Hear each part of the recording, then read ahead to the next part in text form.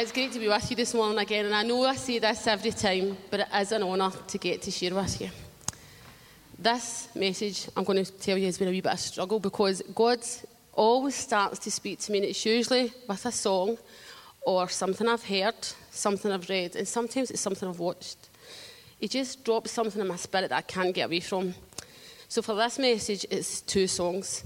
That one that you've just heard, and I first heard that at a ladies' conference that Kathy, Irene and I went to at the beginning of June, and God really spoke to me at the conference about that song. So the next morning I wrote this in my song. He really pressed my spirit about his written word and how I believe in his written word. I don't read the Bible and doubt it. I just accept it as a fact. And when I first went into my teacher's training, we were taught how to teach RE. We were told that we weren't allowed to share our faith and they had to teach it as a fact. And I thought, well, actually, I don't mind that because the Bible is a fact. So for me to be able to teach Christianity, I don't need to share my faith. I just need to tell them, this is true. This is a fact. So when I looked at the stories in the song, I believe every one of them. And it got me thinking, why do I sometimes find it so difficult to believe and trust that God will meet my needs? That he will speak to me and he'll perform the miracles in my house, in my life, and that salvation does belong to my household. There's so many truths in that song that we need to listen to it and we need to speak those truths over our lives. So I kept going back to the song, and I can't tell you how many times I've listened to it and how many times I tried to write a message that fitted the song. I was so focused on the song and that the 4 people that the song speaks about that I thought that that's what God wanted me to speak about. But I couldn't work out how did I get those 4 people into one message. So I kept going back to the song and I listened and I started to write a wee bit about each person, and I started to get really frustrated. And I says to God, I don't understand what you want me to write. And he says, wait. Now, for anybody who knows me, knows that I am not good at waiting anything. And when Jim asked me to speak, I like plenty of notice. I like my message written months ahead so that I've got time to ponder it. But as soon as I heard the word wait, the panic started. In fact, I got to the stage where I thought I was going to have to speak to Pastor Jim and say, I can't speak. I don't know my message. I didn't even know what God wanted me to speak about until a couple of Sundays ago. Scott introduced Gary with his new song, and there was a lightning bolt. I almost fell to my chair. When he sang the line, I have faith, the prodigal is coming home, I thought, oh my goodness, that's for me. My prodigals are coming home. But God really shook me and said, that's what I want you to speak on. And I'm thinking, God, how on earth does that fit? That's got nothing to do with the same God. So I started to write, right, okay, I think this is what you're saying, but I was still doubting it. And I was really struggling. I kept going back to the song, The Same God, because I thought, God, you told me that way back in the beginning of June. It's got to be the same God. And he kept saying, no, it's the prodigal son. So I started to think, right, okay, God, I need to do what you're telling me to do. So I started to write, but I only done enough for a devotional. And I thought, maybe actually it's for She Is. Maybe it's a devotional for She Is. And I started really to panic. Jim spoke to me a couple of weeks ago and says to me, you okay, speaking on the 23rd? And I went, I'm working on it. Well, I was working on it, but I just didn't have anything. So I would sit at my laptop and I would just look at it. Now I understand what writer's block is. So fast forward to the Wednesday night of the encounter night, and that's when God really grabbed my attention. Gary sang the song again. Jim stood up, spoke about the prodigals, and then Kathy prayed for the prodigals, and I thought, right, okay, God, I am listening. Then that was it. The encounter night didn't happen for me. It was me and God in here in this message, and I'm like, oh my goodness. I couldn't get the words down quickly enough, and I started to panic again that I wasn't going to get everything. So you see, God knows how much time I like, and he knows that, well, Kerry, sometimes you just have to go with what I want. So I love reading. I read all the time, and I've usually got my Kindle, an audiobook, and a paperback on the go at the same time. And I'm the same with my Bible. I like my proper Bible that I don't write on. I like the Bible app because I can highlight that and no waste my Bible. And I also like the audio version. I like all 3 versions. And I remember a few years ago I read a book that was called Anna, and it was all about a girl and a boy. And then, the year later, the author released the same book, but it was called Theo. So it was the same book, but it was from Theo's perspective. And then the following year, she released another one, and it was called Kitty. And it was the same book, same story, but from her perspective. And that's when God really brought my attention back to this passage. I'm going to share with you the same today, because it's the same God for all three people in my story. So I want to look at each one of them. At the beginning, I thought God only wanted me to look at the eldest brother, and that's why I only did enough for a devotional. But as I said, I couldn't get away from that song, The Same God. The song gives us lots of people, the four people, and he reminds us that he's the same God in each of the stories, and he provided what they needed, and it's the same for the story that I'm going to share with you this morning. So it's Luke 15:11-32, and I'm going to read from the NIV version because I like the title, because it says the parable of the lost son. We always refer to him as the prodigal, but I like the fact that in this it also says that he was lost. So it says, to illustrate the point further, Jesus told them this story. A man had 2 sons. The younger son told his father, I want my share of your estate now before you die. So his father agreed to divide his wealth between the sons. A few days later, this younger son packed all his belongings and moved to a distant land, and here he wasted all his money in wild living. About the time his money ran out, a great famine swept over the land, and he began to starve. He persuaded a local farmer to hire him, and the man set him into his fields to feed the pigs. The young man became so hungry that even the pods he was feeding the pigs looked good to him, but no one gave him anything. When he finally came to his senses, he said to himself, at home, even the hired servants have food enough to spare, and here I am dying of hunger. I will go home to my father and say, Father, I have sinned against both heaven and you, and I am no longer worthy of being called your son. Please take me on as a hired servant. So he returned home to his father, and while he was still a long way off, his father saw him coming. Filled with love and compassion, he ran to his son, embraced him and kissed him. His son said to him, Father, I have sinned against both heaven and you, and I am no longer worthy of being called your son. But his father said to his servants, quick, bring the finest robe in the house and put it on him. Get a ring for his finger and sandals for his feet, and kill the calf we have been fattening. We must celebrate with a feast, for this son of mine was dead, and he is now returned to life. He was lost, but now he is found, so now the party began. Meanwhile, the older son was in the fields working. When he returned home, he heard music and dancing in the house, and he asked one of the servants what was going on. Your brother is back, he was told, and your father has killed the fattened calf. We are celebrating because of his safe return. The older brother was angry and wouldn't go in. His father came out and begged him, but he replied, after all these years I've slaved for you and never once refused to do a single thing you told me. And all that time, you never gave me even one young goat for a feast with my friends. Yet when this son of yours comes back after squandering your money in prostitutes, you celebrate by killing the fattened calf. His father says to him, look, dear son, you have always stayed by me, and everything I have is yours. We had to celebrate this happy day, for your brother was dead, and now he's come back to life. He was lost, but now he is found. So I'm going to start with the young man, the youngest of the brothers. He's living a good life. He's living at home. He's getting fed. His clothes are getting washed. His bed's going to get made by the servants. He probably doesn't pay any bills. He's getting money from the job that he's got off his father's land. And actually, compared to the servants probably that goes round about him, he's actually got quite an easy life. See, when I was reading this, I thought, I've been like this. I've thought the grass is greener on the other side. There's something more interesting than what I've got just now. Let's try it. So in verse 11, he approaches his dad and asks for his share of the inheritance. He wants his share before his dad dies.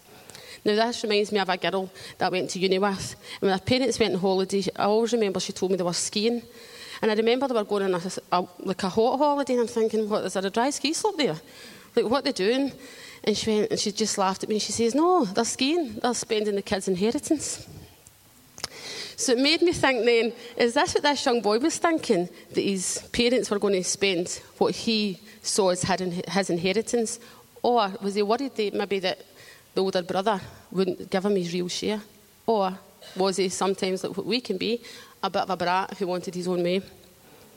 See, in verse 13 to 15, we see that he's moved far away from his parents and he's managed to waste all the money just as the famine hit. And he's starving, but persuades a farmer to hire him, and one of his jobs is to feed the pigs. So in verse 16, we see that He's so hungry that now even the pig's food looks good. But you see, pig's food, no one wants to eat it. I love pigs. If you ask me, my favourite animal would always be a pig. There's just something about them, but I don't want to share their food with them. But this farmer must have been paying the boy. And it wasn't until I started thinking about this, I thought about my own kids. I look after them, I cook for them, but can they cook for themselves? Would they be able to budget? Would they be able to buy food? See, this boy had a family and servants that probably did everything for him. He didn't need to budget, he didn't need to pay bills, and he probably never went to the kitchen when he was hungry and didn't have to cook. Someone else would have done it for him. But in verse 18, he realises that his father's servants at home will be fed. His father's budgeted. He's made sure there's enough for him and those he employs. He makes sure that they're all safe, warm, with full stomachs. So in verse 19 and 20, he decides that he's going to go back. But he's going to ask his dad for a job because he assumes that because he's spent all the money that his family ties are gone. But he wants to be somewhere safe, somewhere he knows he's going to be looked after.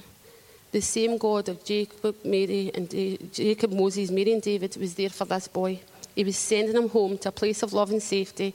How many times has God allowed us to take a path that we aren't supposed to be back on, but he'll always guide us back to him, somewhere safe and full of love. That leads me to the dad. And at the very beginning of the chapter, the focus wasn't the younger son, but I always wondered, how did the dad feel? He must have been heartbroken. Not only did his youngest son want the share of his inheritance, he didn't even want to stay near him. It tells us he moved far away. He wanted to go, and he wanted to go and make his own path. Now, as a parent, I understand that. I understand the importance of letting your children grow up and getting them to a place where they're ready to leave home and stand their own 2 feet. But this isn't what that boy was doing. He just wanted to enjoy the spoils of his father's hard work. It must have been so hard to watch his son walk away and not know whether he'd ever see him again. I mean, I know how I felt when Rebecca moved out. She only moved away 4 miles. I don't see her every day, but I speak to her most days, and if I don't speak to her, then we text. And it can just be, how was your day? Hi. Sometimes it's just morning, and that's all we'll say to each other. I'm the same with my mum. She's just up the road. Speak to her every day, or I see her most days. So I can't imagine what this dad was going through, not knowing where or how his son was.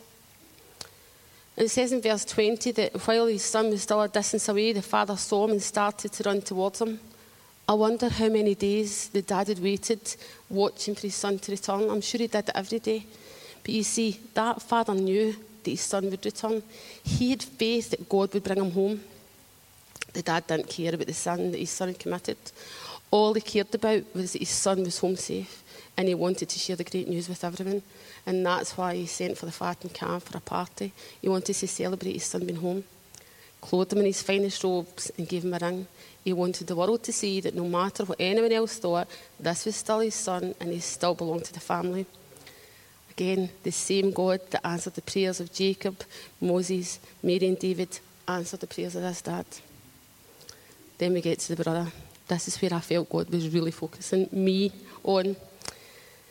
Like my children, sometimes Rebecca would behave a wee bit like this brother, because she would say that Craig's the favourite. She's always said that.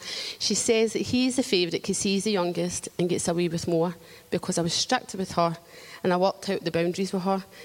So it's become so much of a joke that Craig actually has a T-shirt saying that he's the favourite child. I've told him he needs to give it up because that's now Stella's, the dog's place. So, but when I was reading the story, it came back to me, and I wonder if that's actually how the brother felt. Did he think his little brother was the favourite? Was the dad stricter with him? Did he make his parent mistakes with the older brother? Or was that just a perception of the eldest son? So then we go to verse 25, and it says, meanwhile, the older son was in the fields working. When he returned home, he heard music and dancing in the house. Now, this is what I can relate to. I can relate to coming home, maybe from work or shopping, and I've come home to a pile of dirty dishes, or a basket full of washing, or a bedroom floor covered in washing, and maybe you come home and have a good attitude. But I'll admit, I don't always have a good attitude when I come home to that. I maybe left the house and it wasn't a mess, and I've come home and now it is. So I can imagine what the eldest son's thinking, walking home to hear a party. So in verse 26, he asks one of the servants what is going on. Again, I can relate to this. He's been working all day. He's now finished and he just wants to come home. He's going to get to eat the dinner that the servants prepared. I probably have to cook it. But as he's walking home and he hears this music, his anger's already starting to bubble. Now, we don't know what kind of day he had. Maybe the bad day before this had already happened. Maybe he was working in a field that was too dry. Maybe it was a difficult day. Maybe they're running with one of his work colleagues. Maybe someone borrowed his tools and they've not returned them. Maybe it was too hot. You see, before he got home, maybe he was already ready for an argument. Maybe he'd already decided the first person he saw he was going to make something to come out and argue with. You see, I bet you the servants almost felt the same. They were probably a bit annoyed as well. You see, I can relate to that. I can come home and I can cause an argument. In verse 27 it says, your brother is back, and he was told, your father has killed the fattened calf. We are celebrating because of his safe return. Now this is the hinge in the story, because it could have went two ways. He could have thrown his coat, bag, car keys, whatever he had in his hands, and welcomed his brother home with open arms. Or he could do what he did. He allowed his anger to grow. It's easy to say that you would have done the first option, that you would have celebrated, but how many of us would honestly say that that's what they would have done? The next three verses describe the eldest son's attitude, because he says the older brother was angry and wouldn't go in, and even when his father came out and begged him, he replied, after all these years I have slaved for you and never once refused to do a single thing you told me. Yet when your son comes back, when this son of yours comes back after squandering your money and prostitutes, you celebrate by killing the fattened calf. I can actually imagine how he spoke to his father. I hope he was embarrassed, actually, in reflection of how he spoke to him. So there's many times, though, that we can have that similar attitude. It can be with people around us. It can be people in church. It can be people who don't know God yet. It could even be a prodigal coming home. Because sometimes it's easier to look at other people's life. I always remember David talking about a highlight reel, the things that people allow us to see. And that's what we see. And sometimes we get angry because we think that God is doing something in their life. Even unsaved people, we can look and say that they've got it so much easier than us. But we only see what they want us to see. And then it's our perception that causes our wrong attitude. We've all had a wrong attitude. We've all been in that place. Like, it's just sometimes when God, even if you're in a good place with God, sometimes it's still easier to look at someone else's life and wish you had theirs. And you see, this is what I think that son forgot. He forgot that the same God of Jacob, Moses, Mary and David was also the same God who had kept him safe and blessed his life every day when the brother was gone. It can be too easy to focus on what you see as an injustice, to remember all the good things that God has been doing and is still doing in your life every day when we've been safe in the palm of his hand. Can I ask the band to come back? See, this was the story of the prodigal son. Three different people with their own perception of the story and how it affected them. But what we need to remember is it was the same God that loved them all and wanted the best for them. The prodigal son is an example for us all that we've all been in a place where we shouldn't have been, but he's the same God that we chose to have in our lives. It isn't him that changes, it's us that change. We just need to make our way back to him. The dad is there as an example of the love that God has for us. The same God that kept his dad sane and gave him faith to believe that his prodigal was coming home. The same God that would have listened to the silent prayers, the pleading prayers, the angry prayers, and the same God that loved him no matter how he was reacting to his son being lost. Then we came to the brother. The same God loved him and wanted the best for him, even when his attitude wasn't right. This same God loved him and pulled him right back towards him. He never let go of any of their hands. So the same God that loves us holds us in the palm of his hand and never lets us go. Let's never forget that he's the same God we loved and were passionate about when we first asked him to be part of our lives. He will be the same God when we get to heaven and spend eternity with him. Let's choose to believe in the same God of Jacob, Moses, Mary and David, and they already had and will always provide everything that we need. God is amazing. He is the same God. He never, ever changes. Doesn't matter what we do, he will not bend to our will. He is God. It's us that need to believe in him, trust in him, and remember that he has chosen us, that he is blessing our lives every day. The band are going to lead us in Gary's amazing song. Now for me, that line spoke to me, the prodigal's coming home. But there are so many truths in this song as well that we need to grab hold of and trust and believe God for. Lord, I just thank you that you are the same God, Lord. Lord, I thank you that you're the same God that created the heavens, Lord, that created us, Lord, and walks with us every day, Lord. Lord, I thank you that you keep each one of us safe in the palm of your hand, Lord. And Lord, I trust this morning, Lord, if there's anyone that has wandered off the path, Lord, that you bring them back this morning, Lord.